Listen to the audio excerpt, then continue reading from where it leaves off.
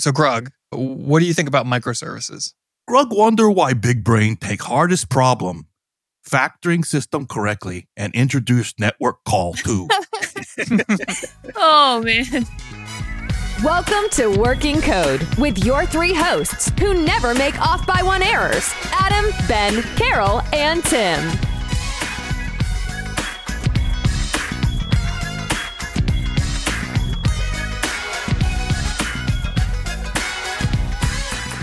Okay, here we go. It is show number 137. And once again, bucking the trend, we have everybody on the show. Say hi, everybody. Hi, everybody. Once again, they are everybody. I am Adam. And let's see. Today on the show, we are going to meet Grug. If you are not familiar, we'll save it. We'll get in later. We're going to meet Grug. But first, as usual, we'll start with our triumphs and failures. And Tim, why don't you go first? Well, I mean, it's not exciting. I won't call it a triumph. Spent the last 2 weeks going 21 rounds with legal between two different companies. Dang. Yeah, but I finally got it done Friday. So just had to send this off to some company's board of directors to see if they'll sign off on it. So on one hand, it's like, it was annoying, but the other hand, it's like, this was like the first time I ever got 100% of our legal team's attention.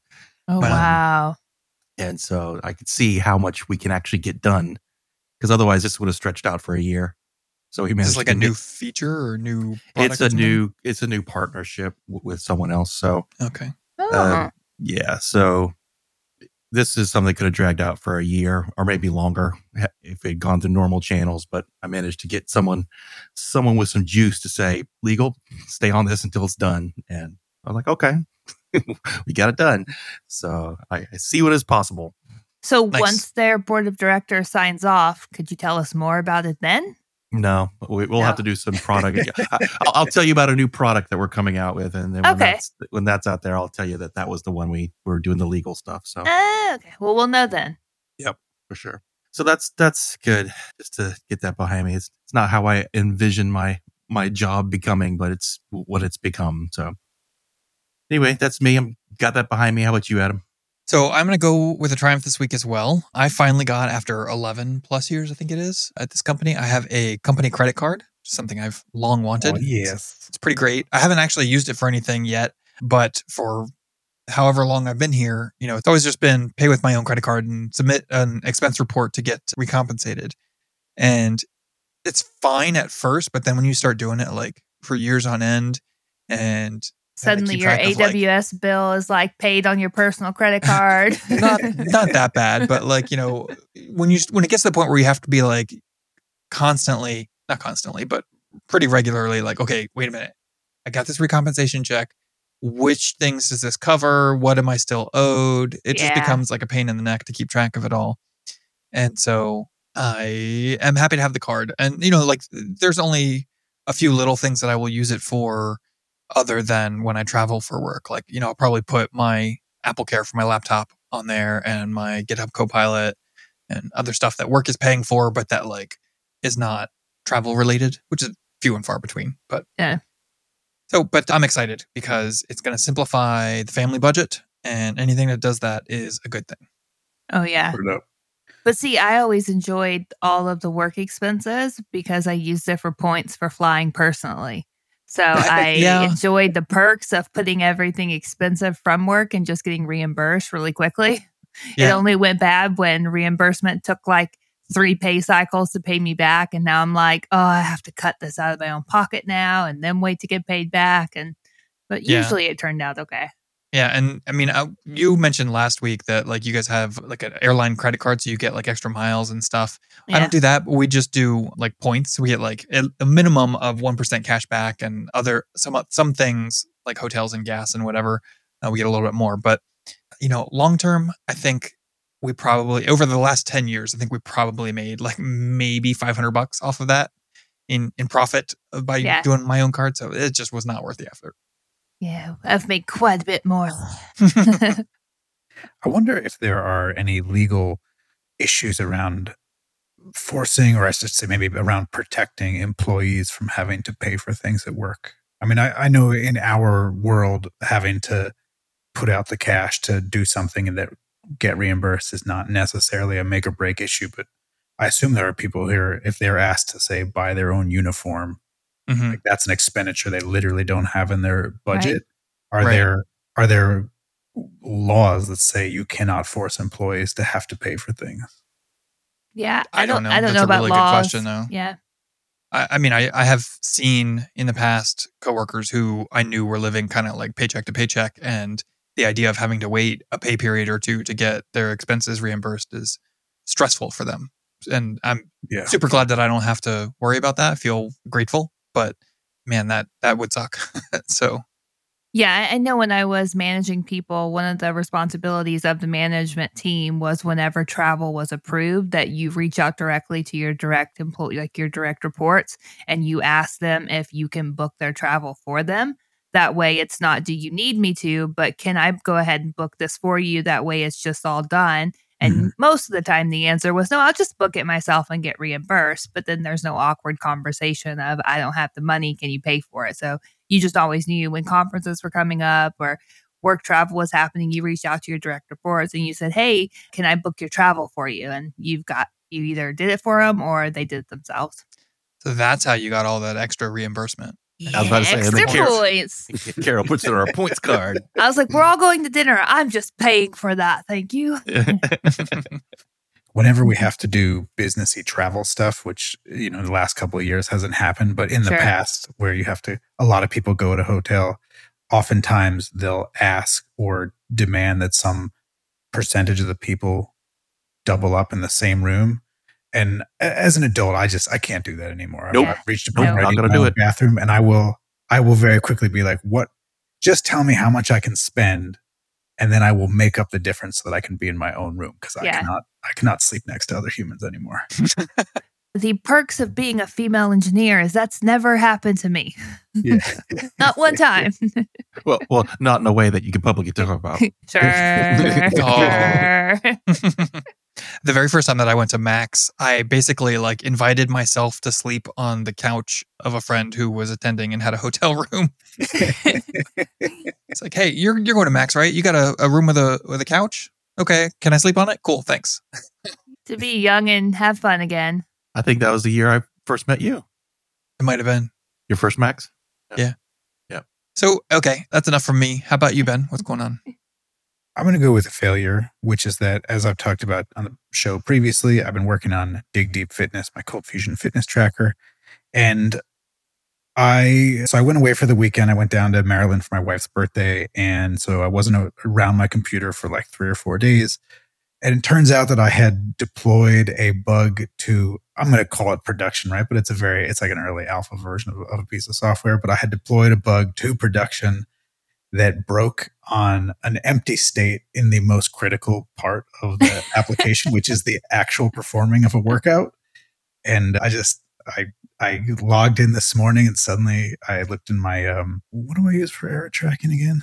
Did you send yourself nasty emails complaining about not being able to get your workouts done?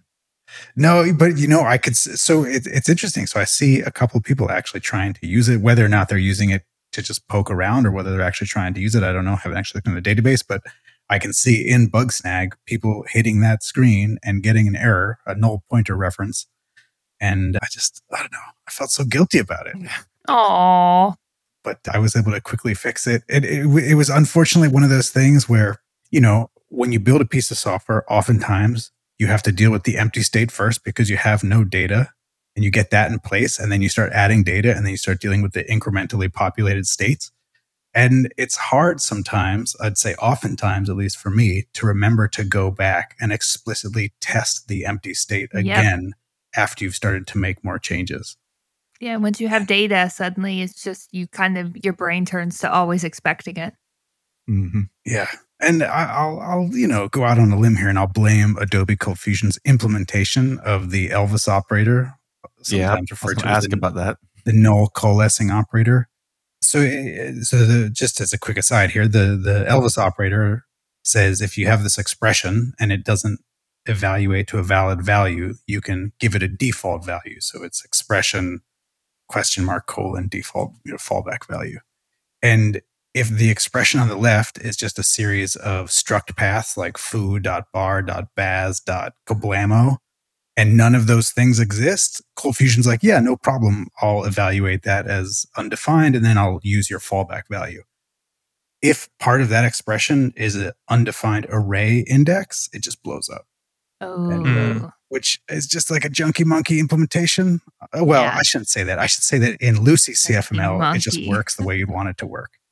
And in Adobe Cold Fusion, it does not. So it's, I'm not saying it's a bug. I'm saying it's not a feature. It's a less helpful implementation. But I think that was due to the latest patch, right? That came out. I thought it was at first, but then I think I had deployed this bug on my own, because then I went back and I tried to reproduce it in an earlier build of Docker, which, like, hello, how awesome is using Docker once again, because you can just essentially roll back to an earlier version of your Docker image and so test you're using an earlier version of Cold Fusion. Yeah, exactly. Docker. Yeah. And then I got the same empty state in place, and I ran it, and I get the null pointer expression. So I was like, okay. Yeah, that's my fault. My bad. So, but I fixed it and moved on with my life. So that's me. Carol, what do you got going on? Well, I think I'm going to call it a triumph. It's not, I don't know. It's not triumph. It's not failure. It's just a fact. Like, this is just what's happening and going with it. Right. So moving day for us to move to Arizona is getting very close, and so close that we are scheduling like our final dinner with our close people. So we've scheduled next weekend. We're going to go see my parents. 2 weekends after that, we're going to have the weekend with the boys. And then, we have 1 weekend, and then all of our stuff is packed up. So we're down to 5 weeks before we're out to Arizona.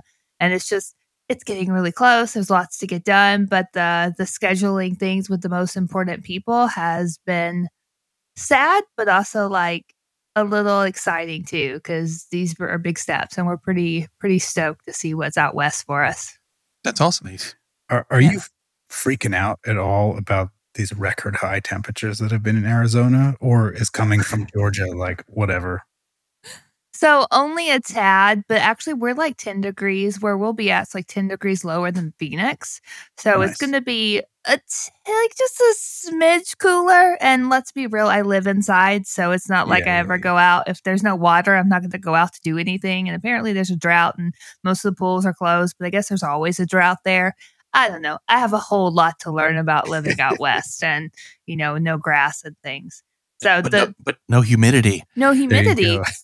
So everyone's been like, you're going to hate it when you get there, because your hair is not going to respond to anything you do to it, because it knows nothing but to work in humidity. So when you go change, your skin's different, your hair is different, and it's going to take a long time for your hair to adjust to the new climate. Mm-hmm. Which sounds silly, but when you try to look nice for dinner and you can't make your hair do anything, it just kind of ruins your night. So. Well, good luck. Thanks. Yeah, that's it for me. All right. Well, I guess that brings us to our book club recap. If you have not been following along, then you won't know that we are reading The Phoenix Project, which is a book about DevOps. It's a narrative story. And now is your last chance, I'll say. So we have one more meeting where we'll be discussing this book. And then we might take a couple of weeks off just to let everybody catch up on real life and, have a couple of weeks of no books before we start another one. But like I said, we have one more book club meeting about this book. It will be all the way up through the end. So if you'd like to come join us, we are going to actually hold the meeting a little bit later than usual so that I can make this announcement and you have the opportunity to come join us to discuss the book. And we're going to try to have all 4 of the hosts on, and we're going to do it on Monday, July the 31st at 5 p.m. in our Discord. Eastern. Yes. Oh, good. Very good point. U.S. Eastern, 5 p.m. Mm-hmm. In our Discord. So if you would like to join us, what you need to do is go to workingcode.dev/Discord and join our Discord. And then in there is a book club channel, a text channel where you can hang out and talk about the book if you want. And then on Monday, the 31st at 5 p.m. U.S. Eastern, we have a voice and video channel, both being optional. If you just want to lurk and listen, that's fine. But it's a voice and video capable channel where we can get together and see each other's smiling faces and discuss the book. That's the plan. And we'd love to have you join us. So once again, workingcode.dev/Discord. All right. So Grug, welcome to the show, Grug. Do you want to say hi, Grug? Hello, me name is Grug. So there's this website, the Grug Brained Developer, and it is at grugbrain.dev, grugbrain.dev. And it's been around for a little while. It's a humorous look at sort of like best practices and, things that you learned through a long career in coding, told through sort of like a caveman type perspective, like simple language, pretty humorous. And we just thought we would, maybe break off a section, let Tim read it in an amusing voice, / make Tim read it in an amusing voice, and then discuss it and see where that takes us. And if this goes well, maybe this will be sort of a recurring segment. So what are we talking about today? I just got to point out, there is a SAG, the Screen Actors Guild. I can't talk about any projects, so this is not one of the struck groups, so I can do this. That's right, because are you in SAG-AFTRA? I'm not in SAG-AFTRA. The Grug Brain Developer, a layman's guide to thinking like a self-aware small brain. Introduction. This collection of thoughts on software development gathered by Grug Brain Developer. Grug Brain Developer not so smart, but Grug Brain Developer programmed many long year and learned some things, although mostly still confused. Grug Brain Developer try to collect learns into small, easily digestible, and funny page, not only for you, the young Grug, but also for him, because as Grug Brain Developer get older, he forget important things, like what he have for breakfast, or if pants put on. Big brain developers are many, and some not expect to like this. Make sour face. Think they are big brain developers many, many more. And more even definitely probably maybe not like this. Mini sour face. Such is internet. Note, Grug wants think big brain, but learn hard way. It's fine. It's free country. Sort out at end of day. Not really matter too much, but Grug hope you find fun reading and maybe learn from many mistake Grug make over long program life. Very nice. So there you go. Now you know what to expect. This is going to be good.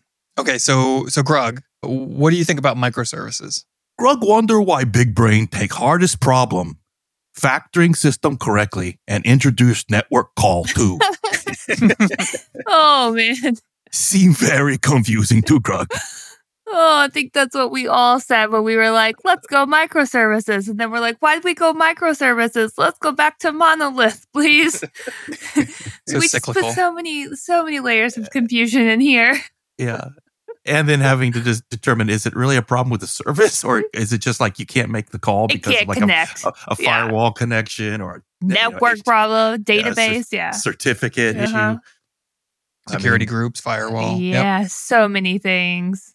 I mean, we do have a microservice type service, but it's pretty simple, right? So it's not too hard. But if you get these really huge ones, I totally get what Grug is saying. It's like you're compounding problems for yourself. One of the things that I struggle with a lot is just trying to figure out which services actually call into a given service. And this comes up when I'm interested in perhaps merging two services together, which means that I'd have to either change the service name that gets invoked or, put it under a path within another service. But I'd have to go and change something somewhere else so that it doesn't start making calls into the void. It actually has to reroute to a different area. But I feel so not confident that I'm actually going to find all the cases of here's service X and it's calling into service Y. Mm-hmm. And we manage a lot of that through environment variables, but every service defines its own environment variables. So there's no reason to say that service XYZ URL is called that in one service and not something completely different in another service. Yeah. Yeah, it's like you need a network diagram, but not just of like what machines or, whatever VMs are out there, but like of what depends on what. Yeah. And I'm sure there's some sort of, I'm going to say words like mesh, network, layer. I don't know what that is exactly. But it's like, not to make a poor analogy, but you take some sort of a medication that's important for something, but then it has a side effect, gives you dry mouth, and then you have to take another medication to help combat the dry mouth, and then that gives you, joint inflammation. Then you got to take Advil to combat the joint inflammation. It feels like a lot of the tooling is to help fix some of the unfortunate side effects of the other decisions that we've made. Mm-hmm. Then you wonder why your kidneys and liver are failing. Yeah. You're like, could we just have not made that decision in the first place? And then your AWS bill is $30,000 a month. Yep. One of the things that holds me back the most right now is message queues. I have no experience with building message queues into Cold Fusion. And I mean, I do have some experience, but it's all R&D. I have nothing in production in my 20 plus years of using Cold Fusion that uses message queues.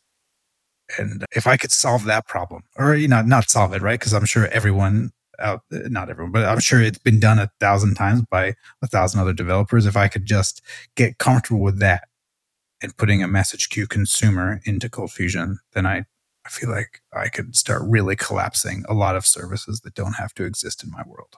Because a lot of stuff started out as, we have this queue of things, and now we need to have workers. And of course, those workers need to be built in nodes so that we can scale them up high, forgetting entirely the whole fact that consuming from a message queue to update a database record is like no additional processing on top of the Cold Fusion system already. It's not like it's pulling from a message queue to do image processing and it's very CPU intensive, or doing some sort of massive data transformation. It has to hold, 4 gigs of data in memory. I'm sorry, I'm just ranting now against microservices. I don't know. I have thoughts, and my mom told me if I don't have anything nice to say, then just don't say anything at all. Really? Your mom stole that from Bambi. That's not the Adam I know. Right? I'm trying not to be too critical. Everything has stuff that's bad about it, right? So I guess my thought is, back in the day, very long time ago, Cold Fusion had event gateways, and they were not well maintained, and they just kind of stopped working. And ever since then, it's been extremely difficult, if not impossible, to get event-based push actions into Cold Fusion other than a webhook. So if your thing doesn't have the capability to make a webhook, then the only way to do it with Cold Fusion was to write some separate thing that can take an event and turn it into a webhook so that you can push it into Cold Fusion, which is dumb. I don't know. I'm trying really hard not to just it all over Cold Fusion, but that's just one of the things that really soured me on. It's like you had this great feature and you just let it rot and die. And I looked into event gateways a couple of times, specifically because I think it had some early integrations with SMS and WebSockets, before there were really established solutions for that kind of stuff. Mm-hmm. And I just remember being so turned off at the seeming complexity of just configuring it. I can't live in a world where I have to go into the Cold Fusion administrator or go into an XML file somewhere to wire together something. I have to be able to do it in the application code, and it has to be in source control, and it has to be easy to find and easy to update. And the second I have to go outside of that, it's just a no-go. I refuse to go down that rabbit hole.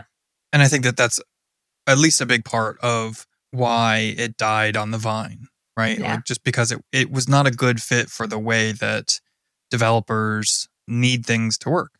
You're right. You shouldn't. I mean, at the average company or government using Cold Fusion, they're not going to give your average developer access to the CF administrator. Nope. Right. And they're probably not going to be willing to go in there and set up event gateways back when they were functional.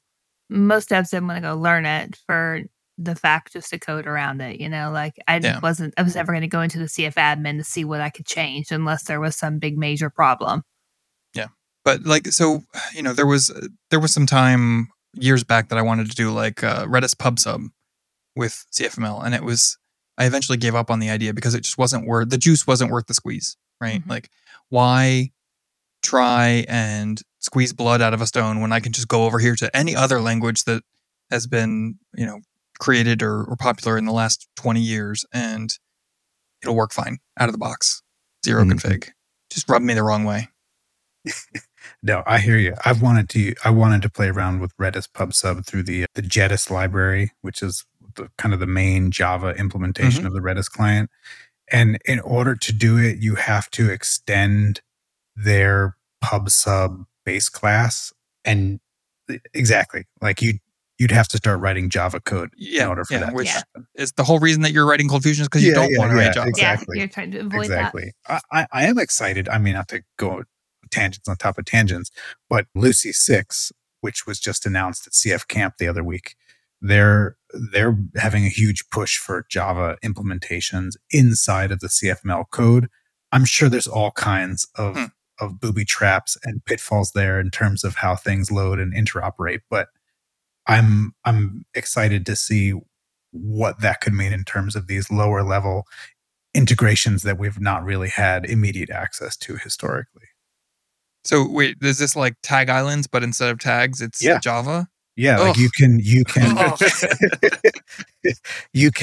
I mean, I don't want to speak out of turn here because I don't really know the details other than what they did in the presentations, but I think you can have components literally extend Java classes, and you can say that this function is actually Java code internally and write Java code inside of it.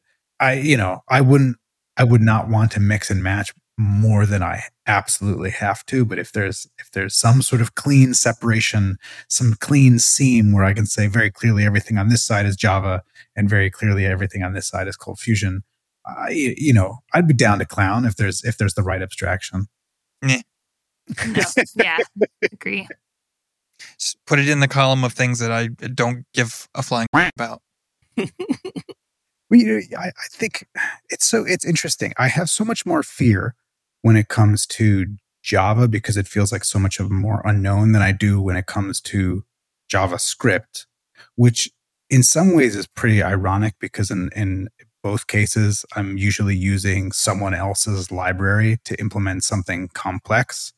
If I have a queue consumer and I'm using some sort of RabbitMQ or Amazon SQS consumer, part of me is always like, what happens if that consumer, if like the thread internal to that consumer dies? Do I have to restart it? Does the client take care of it? I have all this anxiety, especially because Cold Fusion has request timeouts.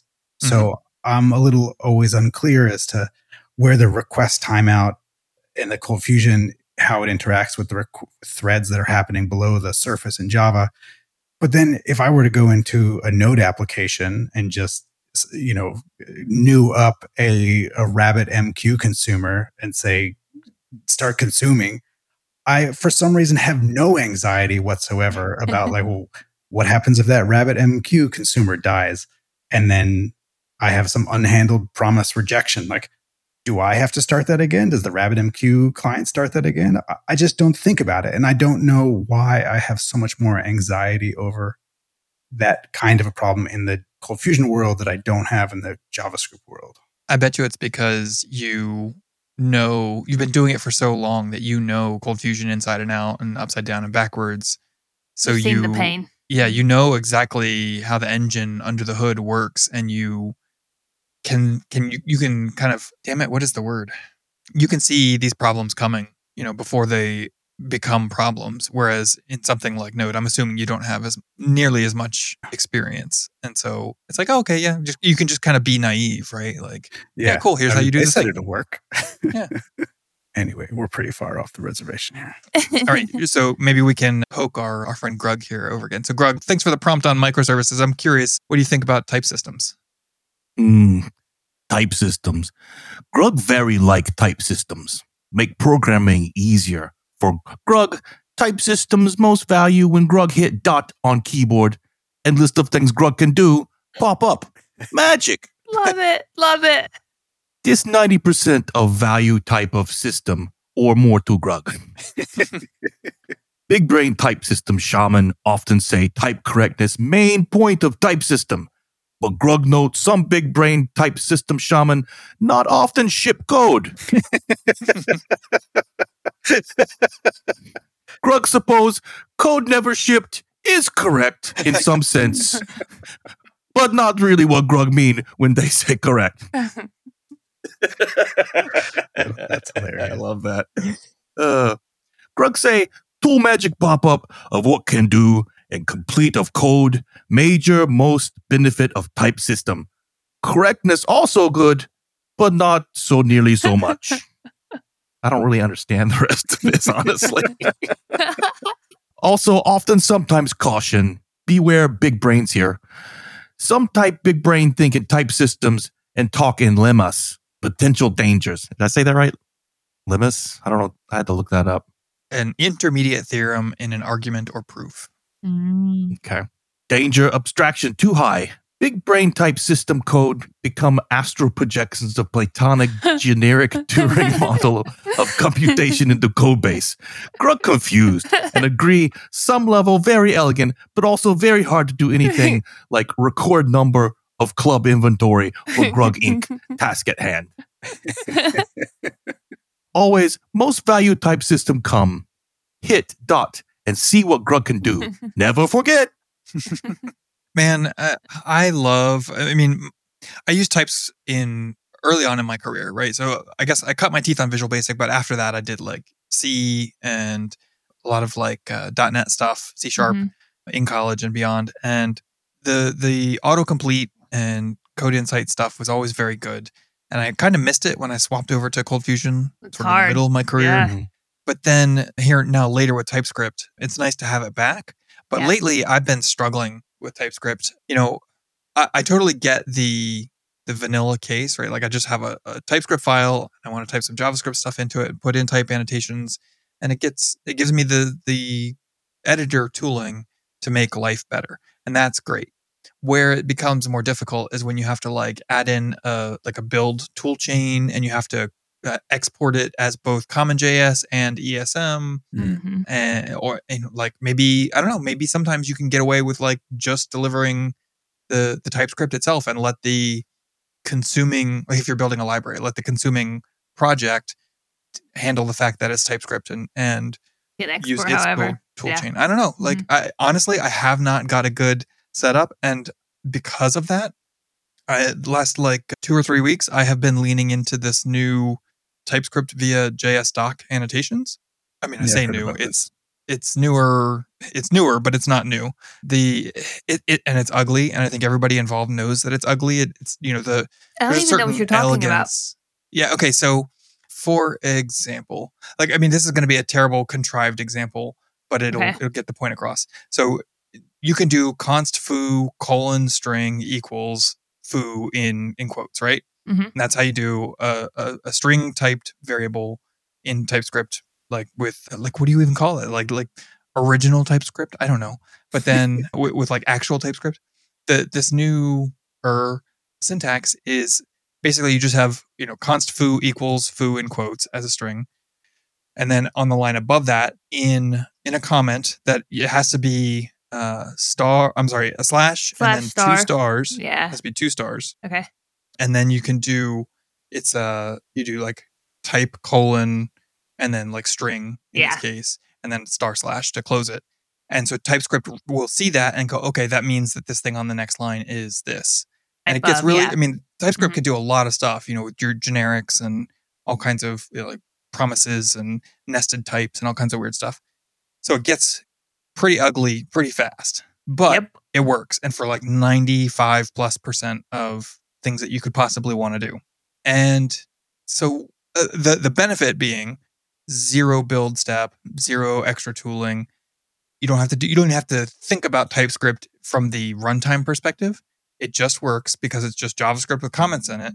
But then your IDE can treat it as if it's TypeScript, and you get all the TypeScript benefits while in development. And it doesn't cost you, it's no extra build time, anything like that. So I've been dabbling there. It's not without its friction, but I'm finding so far the juice to be worth the squeeze. That's pretty cool. Yeah. I have to say, I mean, I'm such a Luddite when it comes to all of the new fancy developer integration environment stuff. Before they had type systems, all the IDs could still just do token completion, where I don't even know how it works, but you type, if you're typing Cold Fusion and you type an REQ, it'll auto suggest required because you've probably typed that 1,000 times in function signatures. And I feel just that kind of gets me 90% of the way there in terms of the code I'm trying to generate. Now, it's not giving me appropriate types in terms of validation, but it is giving me a lot of the code completion. But I don't wonder what Grug would think about Copilot. I wonder if that's in here. Well, Carrie, you're still rocking out Copilot, yeah? I'm not writing any code. I'm cutting down trees and playing in the pool. I am doing nothing that's code related at all, and haven't for 2 months straight now. So I still have the subscription because I just got an email this morning that said, "Here's your GitHub receipt." Well, it's pay annually, right? I guess you could pay monthly. I think I'd set mine up on pay monthly just with my other stuff. So, and I don't know if I'll be allowed to use it with the new job, like my crew, job, but I'll be able to use it on side work. So I've sort of soured is not the right word, but I'm less enamored, let's say. All of the tools that I've tried to use that do add value, they also add complexity. And they do. Even so, I spent a couple of months adding Hotwire for the Basecamp framework into my blog. And even now, I'm not regretting doing that, but there's just pitfalls. And I had to change a bunch of stuff, and I had to jump through some hoops to get it to work. And it does some cool stuff, but I'm now wondering if the cool stuff that it does is even worth the baked in complexity of having to adhere to that framework. Or as some would say, if the juice was worth the squeeze. Yeah. As wiser people might say. Yeah. Even TypeScript stuff. I mean, when I was doing a lot of Angular R&D, I was really excited about TypeScript because of how it made me think about wiring things together. But when I start another JavaScript project just for funsies that's not Angular, I don't reach for TypeScript and I don't miss it. And I feel weird saying that because I know, you listen to any podcast where they mention TypeScript, and it seems like people will say, "Oh, I would never start another project without TypeScript again in my entire life." And I don't know. I liked it, but it's not, it doesn't feel like a must have to me anymore. So as far as TypeScript goes, I think that for some people, I could very easily seeing it.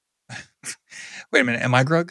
I could very easily see it becoming something like Git, right? I would not start a new project without Git now, period. If I think that it's going to have any value at all, I want to know that I'll be able to roll back. Oh, I screwed up during the changes I was trying to make today. Let me just roll back to what I had yesterday, And I feel like it's possible for somebody who does it really well, who knows it really well, who does it all the time, to feel the same way about their type system, whether it's TypeScript or, TypeScript is the only one that I can think of. Or I should say type systems for JavaScript are the only ones that I can think of that are bolted on by the community after the fact. Every other language that has types, it's built into the language. So you don't really have a choice, right? It's either, I guess there might be some languages where typing is optional, but even then it's still baked into the language. So, all right. Well, you know what? Why don't we just wrap it up there? Grug, thank you for joining us. And Grug had a good time. Hope I come back soon. Okay. I'd like to have you back, Grug. So I'll just let you guys know that this episode of Working Code is brought to you by the juice that is worth the squeeze. and listeners like you, if you're enjoying the show and you want to make sure that we can keep putting more of this stuff, whatever this was, out into the universe, then you should consider supporting us on Patreon. Our patrons cover our recording and editing costs, and we couldn't do this every week without them. Special thanks to our top patrons, Monty and Giancarlo. You guys rock. Of course, I'm just going to throw out another reminder here. Book Club on July 31st, 5 p.m. U.S. Eastern. You're going to have to join our Discord, and you're going to want to show up, 5-10 minutes early at least so that you can get the Discord part sorted out before Book Club's going to start. you can go to workingcode.dev/Discord to get that on. And that's going to do it for us this week. We'll catch you next week. And until then, Grug say, remember, your heart matters, even if you think you're big brain and you not. You've been listening to Working Code with your hosts, Adam, Ben, Carol, and Tim. If you're enjoying the show, please feel free to rate, subscribe, and review on your preferred podcast listening platform. We really appreciate that effort. We'll catch you on the next episode of Working Code.